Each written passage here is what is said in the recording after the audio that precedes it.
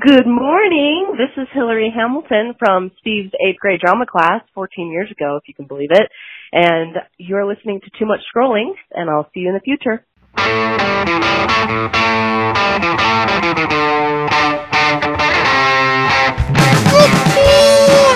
Welcome to Too Much Scrolling for June 6th, 2023. I'm Steve Fodor. I'm Chip Hassenflow. We're just a couple of guys sitting around talking about things that are important to us. Hopefully they're important to you. If you need more information, there's so many great ways to find more information. Chip, I said June 6th. Welcome to summer, my friend. Well, not officially summer. Okay, go on. It's summer break. You're like, get out of here with that non-summer stuff. All the kids are out. They're swimming, Steve. I was running around town this weekend doing so many fun things. I saw so many of our friends at Star Wars Day in Joliet. Jake, who made the R2-D2, was there in the parade. I went over to John Streets and his Streets Alliance Art Fair in Itasca and just had so much fun this weekend. Well, we got concerts and all sorts of other things going on, Steve. Concert season is upon us. There's so many things to do. Get out there. Go and do something.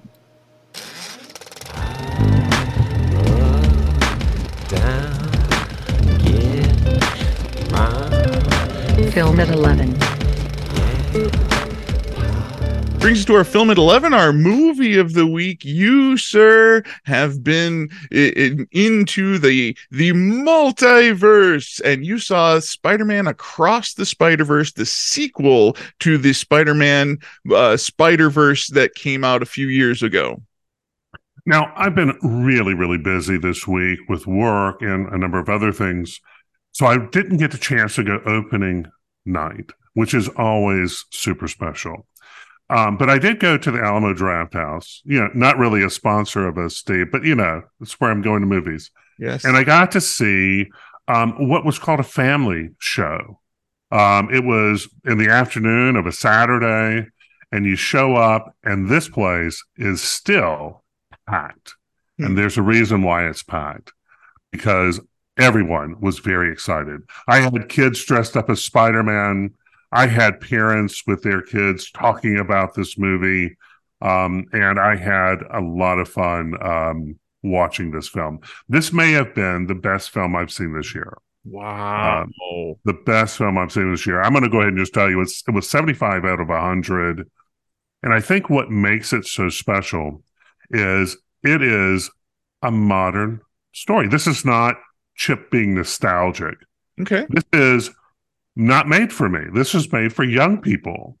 This is made for those kids who grew up reading Miles Morales as Spider-Man, and the music is geared toward them.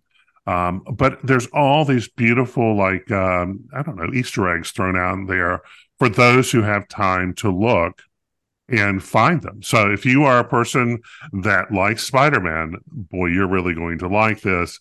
This is animation, as in a cartoon. Mm-hmm. Our beginning part starts out with a little story about Gwen Stacy, who is Spider-Gwen, and then moves into the Miles Morales story, and then the ultimate, the bigger story. There's going to be a part 3 to this story. This is the second part. This is could be the middle part. It could be just continuing of it. What I loved most about it was the color palette they had here.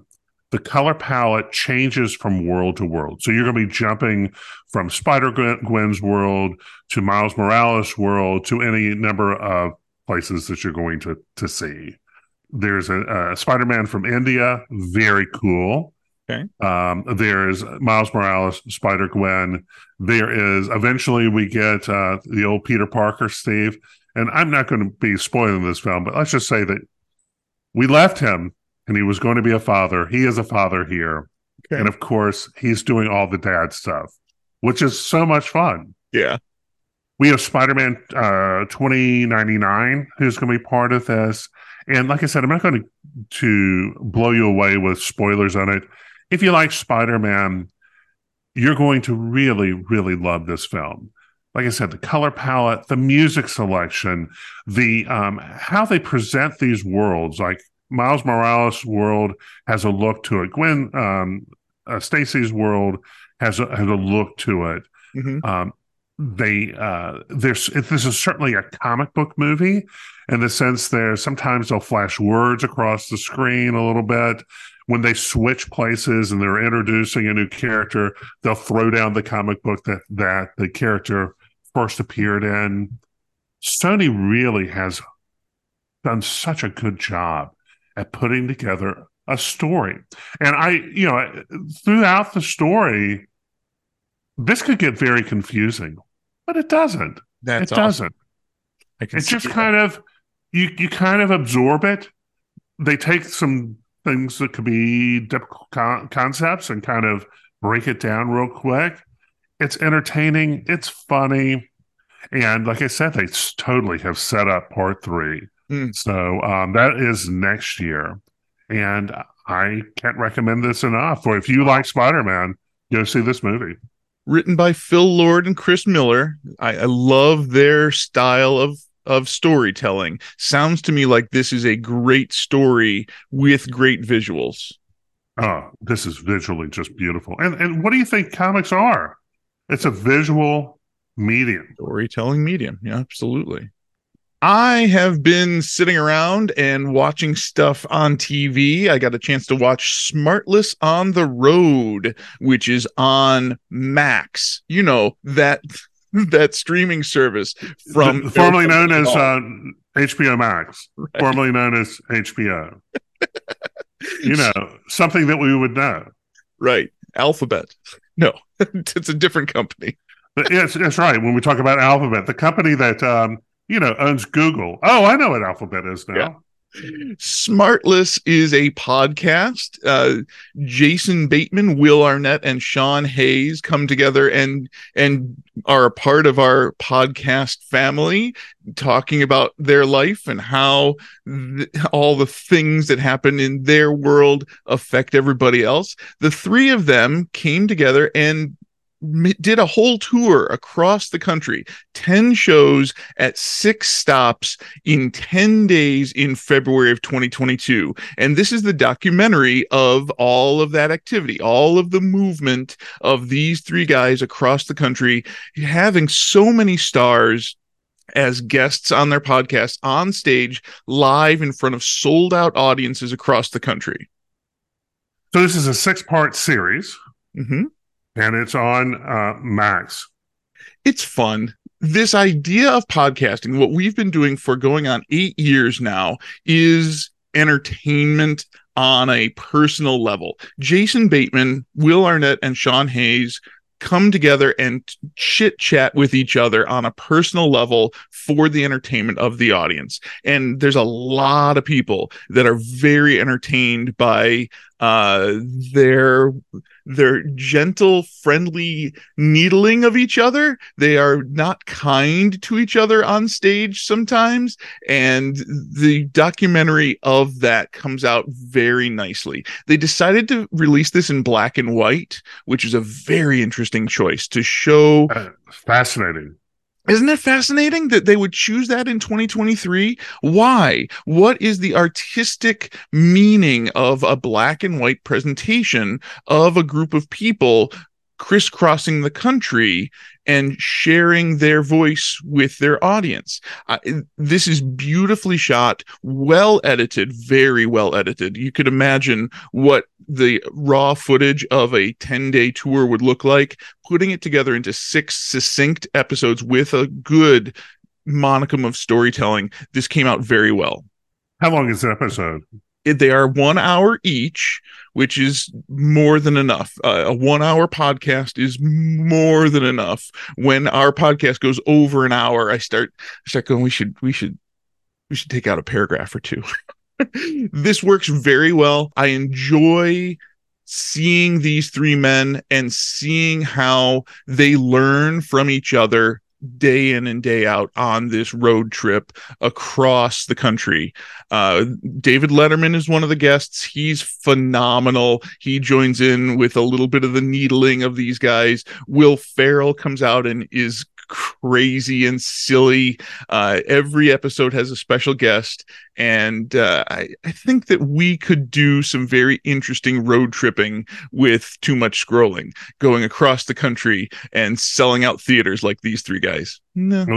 We all can dream, Steve. Steve, you got to see a movie this week. You got to see something on Disney Plus called Crater.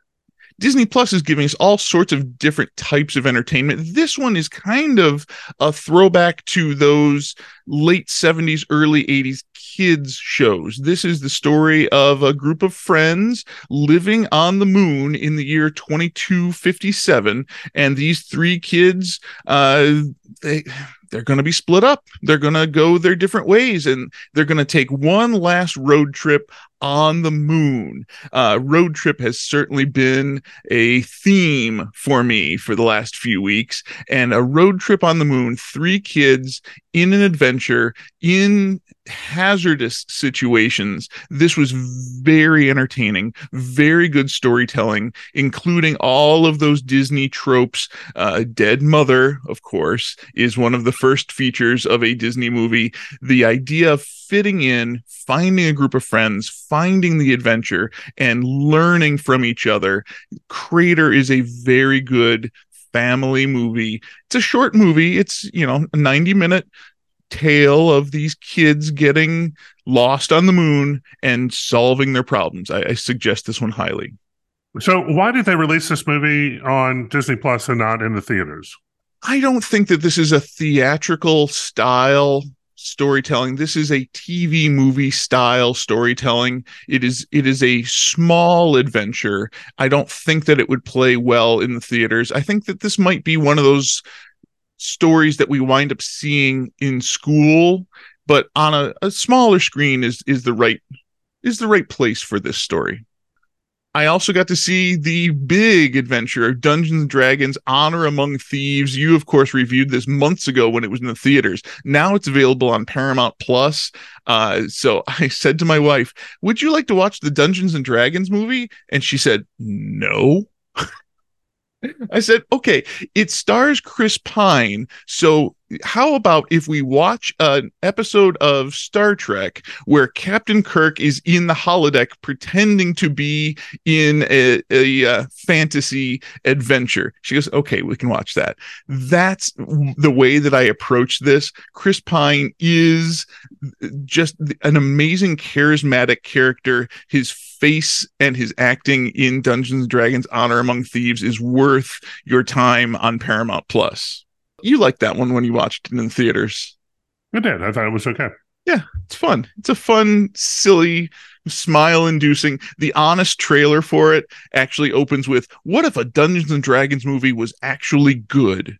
Because Dungeons & Dragons has not translated well into movies in the past. This one, I suggest this one highly.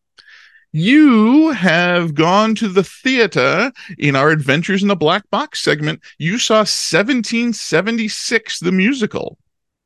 Steve, when one goes to the theater, it is a reminder to always put away your phone. Because the guy sitting next to me decided he was going to check it, I don't know, every 15 minutes through the entire show. How lucky I was, Steve. We really have to remind people how to be an audience. There's a post-pandemic issue that I have with my students and with lots of people, that we don't remember how to be in an audience together with other people and be considerate of others. Steve, he wasn't a student age, and he wasn't my age. He was of a different demographic, but he was a much more mature demographic that seems to be very helpful. But he was still being selfish and checking his phone and not being respectful of your space and the flashlight that he was turning on in your eyes. Steve, retirement is very, very important. He's an important man. So there's important things to do. Steve, our story is 1776, the musical. It is about the signing of the Declaration of Independence. It was originally released in 1969. There was a movie version of it in 1972. Our modern version of it has an all-female cast. Interesting.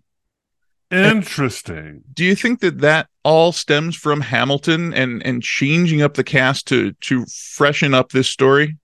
I think so. I think that's exactly Hamilton's success changed theater. And their choice in Hamilton to use basically an all-black cast for to present this story of Alexander Hamilton was trying to take something that could look one way and making it more universal.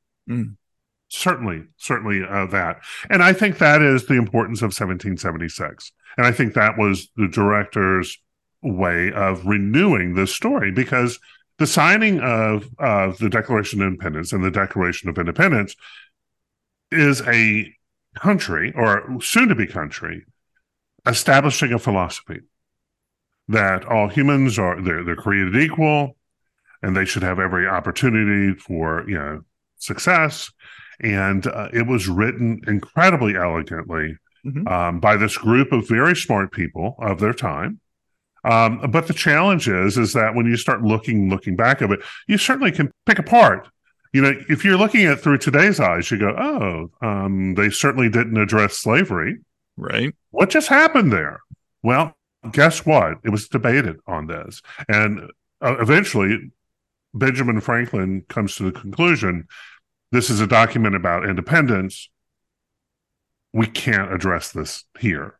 Wow. And part of it is because South Carolina had a big voice and was very powerful at the time. They basically could control 3 states, Georgia and North Carolina being the other 2. We have John Adams, which, the famous line in this whole musical is, "Sit down, John."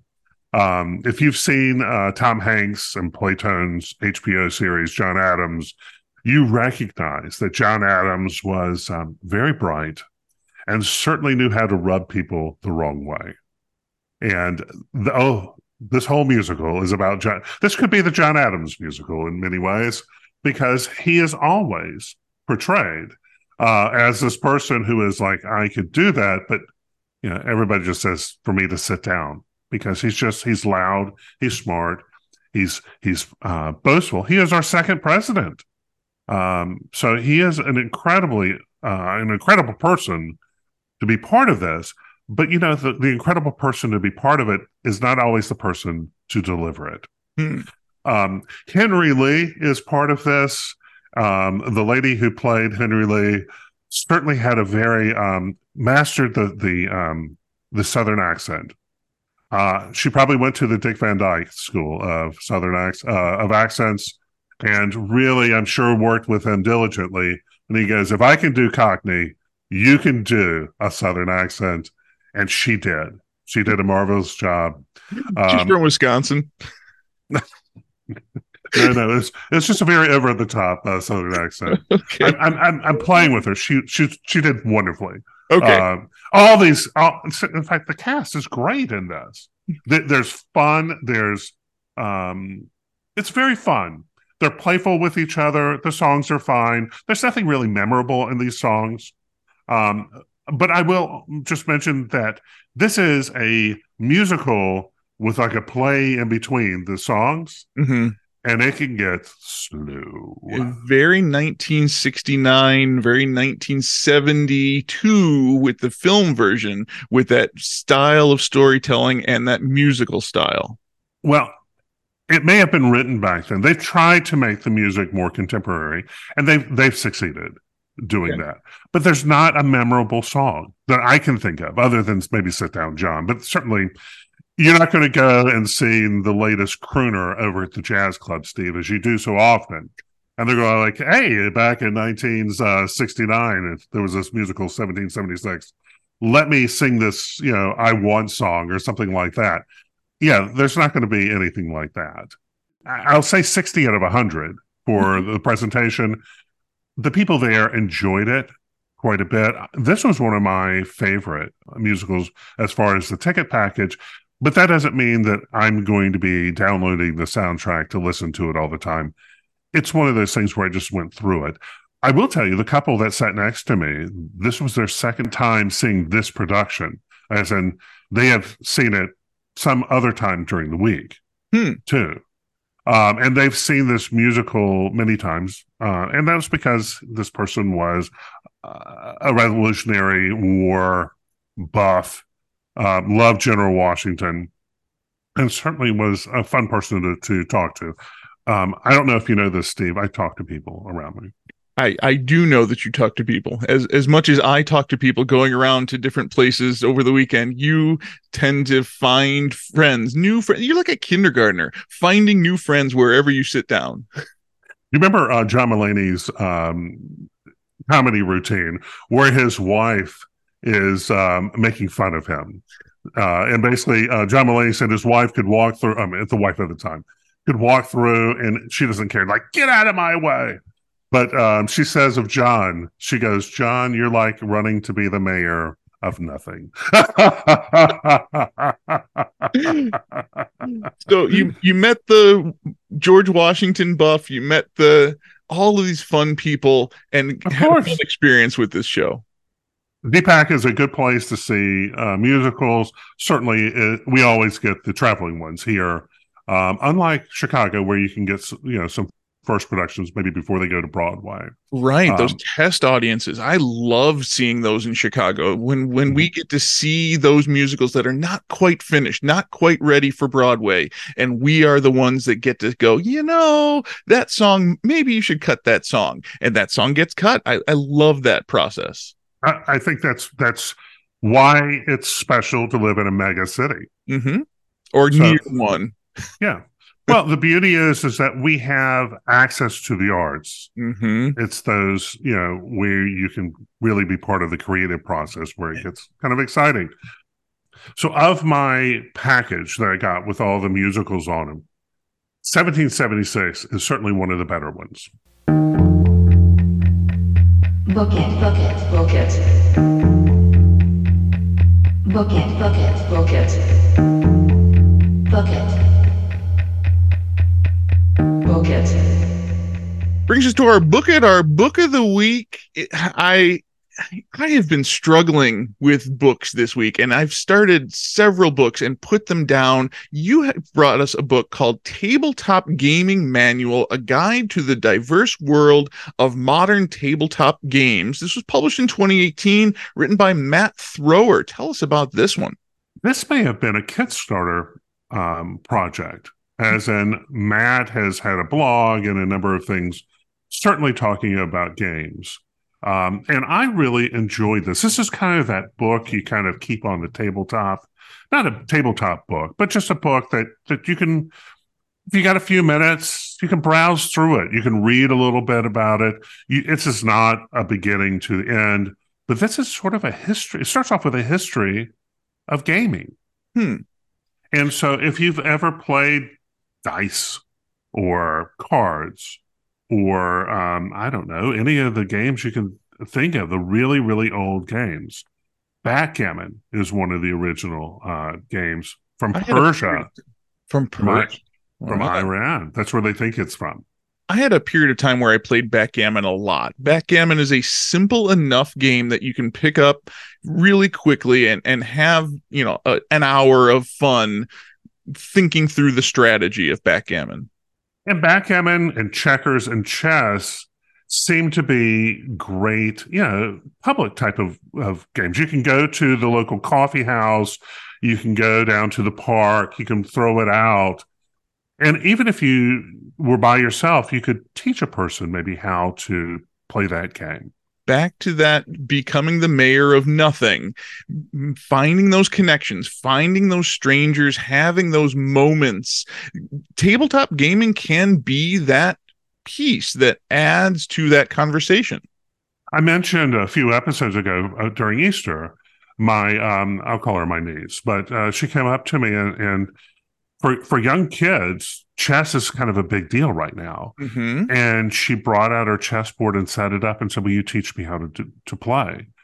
And I will be honest with you, I am an amateur, but I know all the moves that I shouldn't say all the moves. I know many of the moves. I know a basic strategy on how to put together a game. And as you're learning a game, you can read about it, or you can have someone kind of show you some stuff. In fact, I had that conversation this week about Google Docs.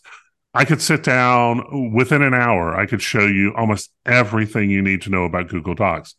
Not the most advanced stuff, right? But you'll have enough knowledge of the process to go, oh yeah, I can use this. This can be beneficial. I can see how this can be useful. Tabletop gaming can be that beneficial tool to help all sorts of situations. We've talked so many times about the community building that can start around a board game. And so we move from there to board games because, we've talked a little bit about beginning games, and we get sort of a history of board games. And, eventually it comes up to all those games that maybe you had when you were a young kid. Mm-hmm. You played Sorry and Aggravation and Mastermind and all those types of things. Those are, and then, you move to more advanced games like Risk and Stratego. And Stratego! But the games that last. Mm-hmm. Like you could play Clue today, and most people would find there's some enjoyment to it. Mm-hmm. Maybe Sorry would be a one that, you play with young people.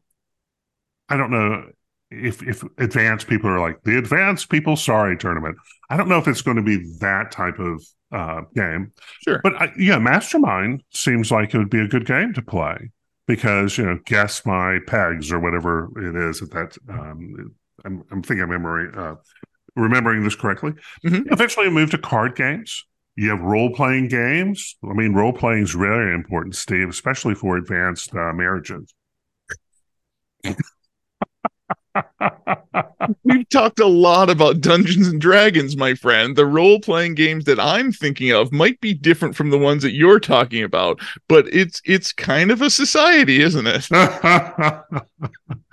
Yeah, and eventually there's for those people who get more advanced gaming, mm-hmm. Dungeons and Dragons came out, and we've been to those conventions where we met a lot of the people who are the original writers of that. But where eventually they start putting together tables where they map out like how you're doing this, and maybe you do it on a piece of paper, but eventually they start making little teeny tokens that are, this is a soldier and this is this and that. Yeah, the Warhammer people and the miniatures, we get into all of that culture of all of the devotion to the tiny little paintings that they are making, that artistry of creating those miniatures. And how it's made it is because your city may have one or more. In fact, there was a chain at one time, miniature gaming stores. Mm-hmm. So a lot of pop culture, you used to call them comic stores and stuff like that, may have a gaming section. Agreed. But there are other just game stores that just kind of exist. And then, you have all those things you can do it to make it more exciting.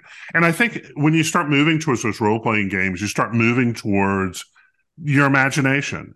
And you becoming the presenter, that Dragon Master. I'm using Dungeons and Dragons because many people are aware of that, maybe more than others. Mm-hmm. But that person makes the game come alive. Like you're entering this room, and it's it's dark, and there's a fire over in the corner, and that person is kind of creating the ambiance.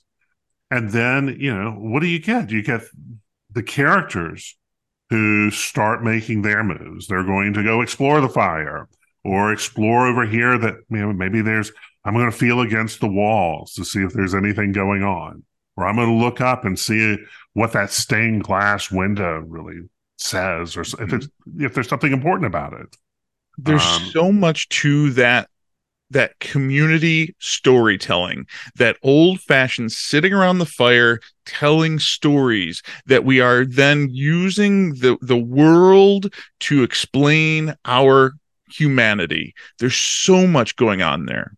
There's the gambling part of it too. I mean, people go to Vegas or go to casinos and stuff like that, and they're playing, those are games. Correct. And so those are part of the history of gaming also. I truly, how to store your models, how to store your games, and then just basically how to have fun. And just not JD's attic full of games, because JD has a full attic that is full of games, and most of those are from Kickstarter. That is the modern piece of this conversation, is how many of these games are being crowdfunded. People are creating these amazing worlds and simulations simulations, and there's a whole group of people that are funding these things. So I mentioned two things that are related but not part of this book. Do you remember we went to the Doctor Who convention? We interviewed the was he a dean over at the Milwaukee Engineering School up in Milwaukee? Yes, the professor who runs the gaming group at the University of Milwaukee, fantastic guy who just gives and gives to the community of gamers. All right, so remember, those are engineering students, right? Mm-hmm.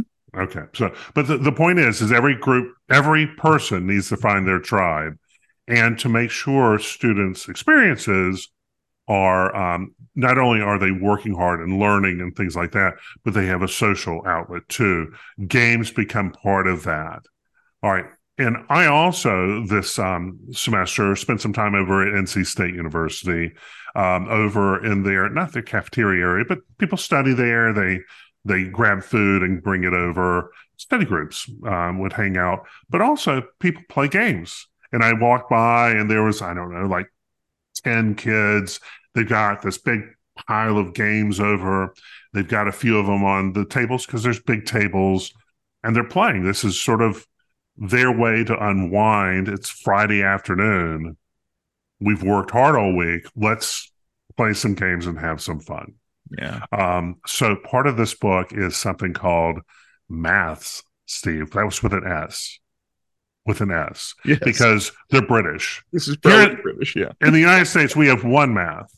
But over there, they split them up into multiple maths. Which is probably the right choice, but we just call it math and call it all of the numbers. We'll put the numbers things over here.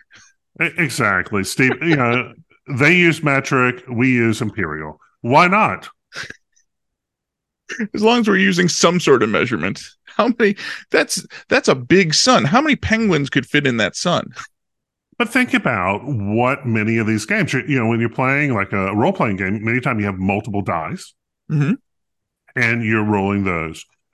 Many games can be brought down to probability. So you can think about things as probability. So for young people or people who struggle to think about things in scientific terms, using imagination, using your game playing skill, you can learn mm-hmm. math without thinking of it as math. You know, I need to figure out how this works, and I've got to multiply these two numbers together, or any number of things. I play through the arcade games, through Apple Arcade.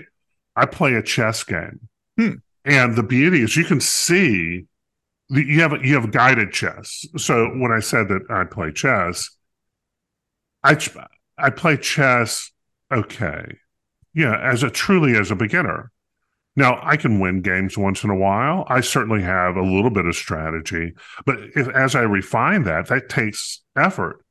So they have a guided game that you can play, the computer, and they'll help you, and you can see the probabilities going on underneath in that app. Nice. Because what's happening is they're kind of moving these arrows all around, and then they're giving you stronger plays. So you can move your stuff someplace, and they'll give you a little bit of guidance on, like, you know, is this a stronger game, or, I mean, a stronger move or not? And later on, you can actually have it reviewed for you. So once again, what am I doing? I'm learning a game. I'm learning how to become a stronger player, and I'm learning probabilities at the same time. I'm using the science underneath it. And how about that? And working with AI. Well, you know, they're pretty amazing. Would you like to play a game? They're going to be our overlords one day, Steve. Oh boy. So this sounds like an interesting long view of tabletop games from the beginnings to the current era. Do you suggest this one to people? Yeah, I think what I like most about it is, you work during the day and you want to take a little break. Pick up, you can read a few pages of it, and just kind of, it's very enjoyable.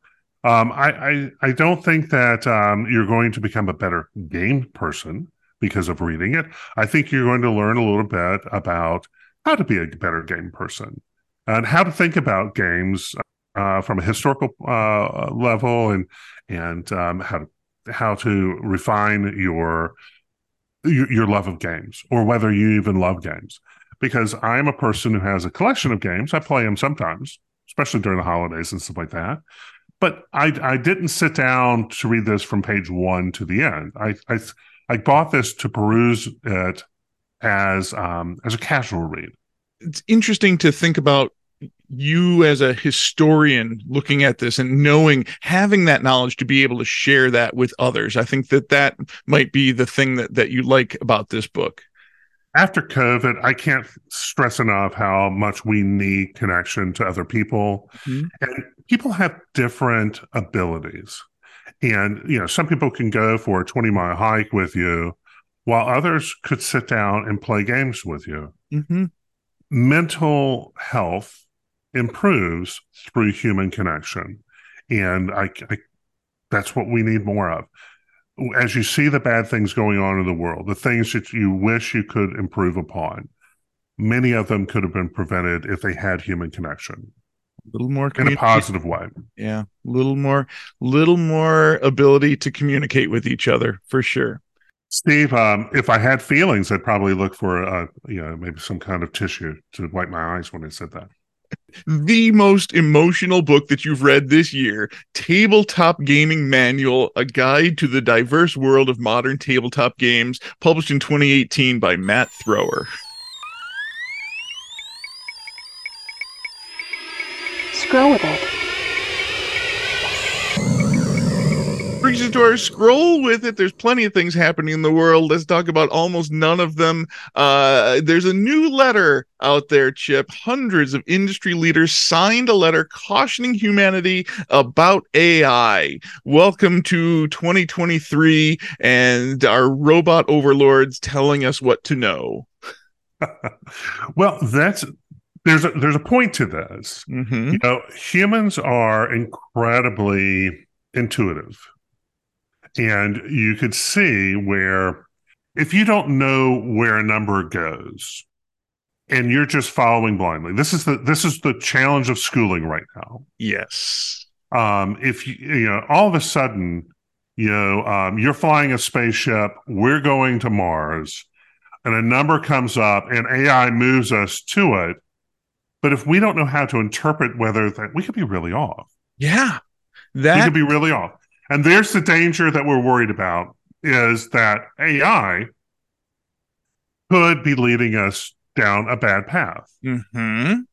Now, the challenge with that is AI, our human experience on how we view reality, is also, we have judgments. We miss information that's important. So it could steer us into the right course. True. So, and here, just think about your weight. There's a good thing that I, as a certain age, we kind of fluctuate quite a bit. And what goes on? Well, if you followed the diet the AI overlord gave you, you'd be very healthy, right? Or I'm sorry, your chances of being healthy improve tremendously. But if you're going to wing it, well, my job is, that's what I do. And so some weeks I'm like, oh my goodness, I'm losing weight like crazy. I'm healthy. There are other weeks where I didn't really follow what in my mind, I know is the right thing to do. And as we've talked about so many times, we work on imperfect information. We never have all the information. We only know what we know. The AI only knows what it knows, and we never know what information is going into the AI to get that answer.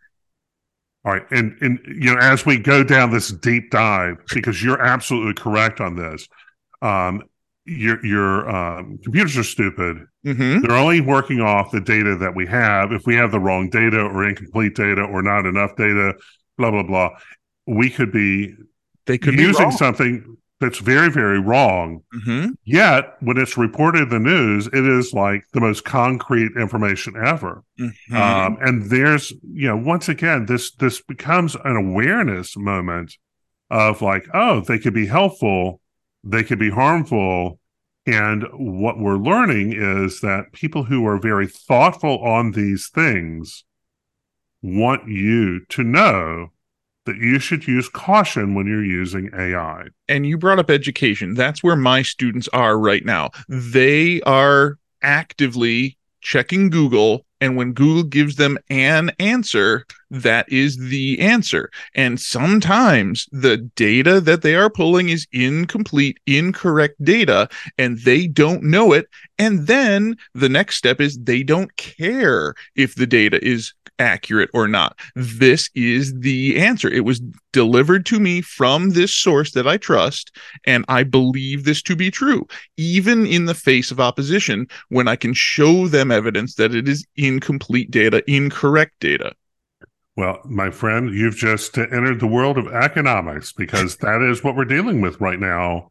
Yeah. Is we have a group of people that somehow feel like they have all knowledge, or think they have most of the knowledge, and they just think another group is just incomplete. And then there's the group that I follow under that certainly challenges that notion, and that we recognize each individual makes an action. And as a group, we may be able to follow some of those trends and some of those ideas. But, humans are imperfect. They tend to make decisions that they feel at the time are in their best interest.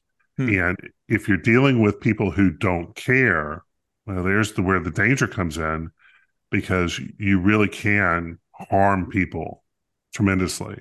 AI is not going to be able to solve everything. AI is a tool to help us take complex information and maybe tighten up our decisions, but we still need a good philosophy behind it. So anyway, I find this this is going to be fascinating. This is going to be part of our life at least as it's presented here, for the next 10 years or so. It'll have its latest version of it some future time. But ultimately, these are models that are that are learning at an exponentially fast level. And the exponential part is frightening, and that's where this letter comes in, is the idea of we need to be wary, and we need to be cautious, and we need to be thoughtful in what we are doing with this information from AI. Exterminate. Now, the Daleks are not robots. They are creatures that have armor. So that's not AI, sir. Oh, you just gave me a geek test, didn't you? They're Cylons. The Cylons. No, that started with humans and humanity as well. And they took away part of their ability to judge other parts. But they have a plan. They tell us they have a plan, Steve. Maybe they'll meander through that for a few seasons and then end in a kind of a crazy way. Speaking of ending, Billy Joel is ending his Madison Square Garden residency in 2024, his 150th lifetime performance. He's been there for 10 years at Madison Square Garden, giving us beautiful music. He's 75. He says, I'm 74 now. I'll be 75 next year. Isn't that amazing, Steve? It is absolutely amazing to think about that generation and how much energy they still have at that age. You can still be president at 75. Well, at least we're going to find out, Steve. The point of this, though, is that he's grown up with us, and that's the whole point. Time marches on. Yeah. And as our kids get older, as things change, it's kind of hard to believe how quickly it feels like it has happened. He's not an angry young man anymore, huh? He isn't, Steve. He isn't an angry young man. He's not sitting in a bar playing songs. Not anymore. Not anymore. Yeah, I have definitely grown up with Billy Joel. Billy Joel has been a big part of my musical knowledge for my entire life, and I admire his ability to create stories. Back again to storytelling. He is a storyteller that just happens to do it with music. And we certainly enjoyed the Uptown Girl, Steve. That's a story. That's a story about meeting his wife for a very, very short amount of time and wooing. She had other husbands she needed to have, Steve. He had other wives that he needed to have as well. But the beautiful story of life. Billy Joel's music is that story. That's why I love the Billy Joel musical Moving Out, even though that story is told with the music and no dialogue on the stage. It's all a ballet. I still love it because of that storytelling that he was able to give us. So wise. Be careful what you throw in glass houses, Steve. And watch out for the turnstiles.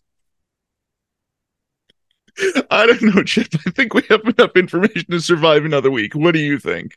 Only if we can come back next week, Steve, and maybe we can be at Madison Square Garden for the next 10 years.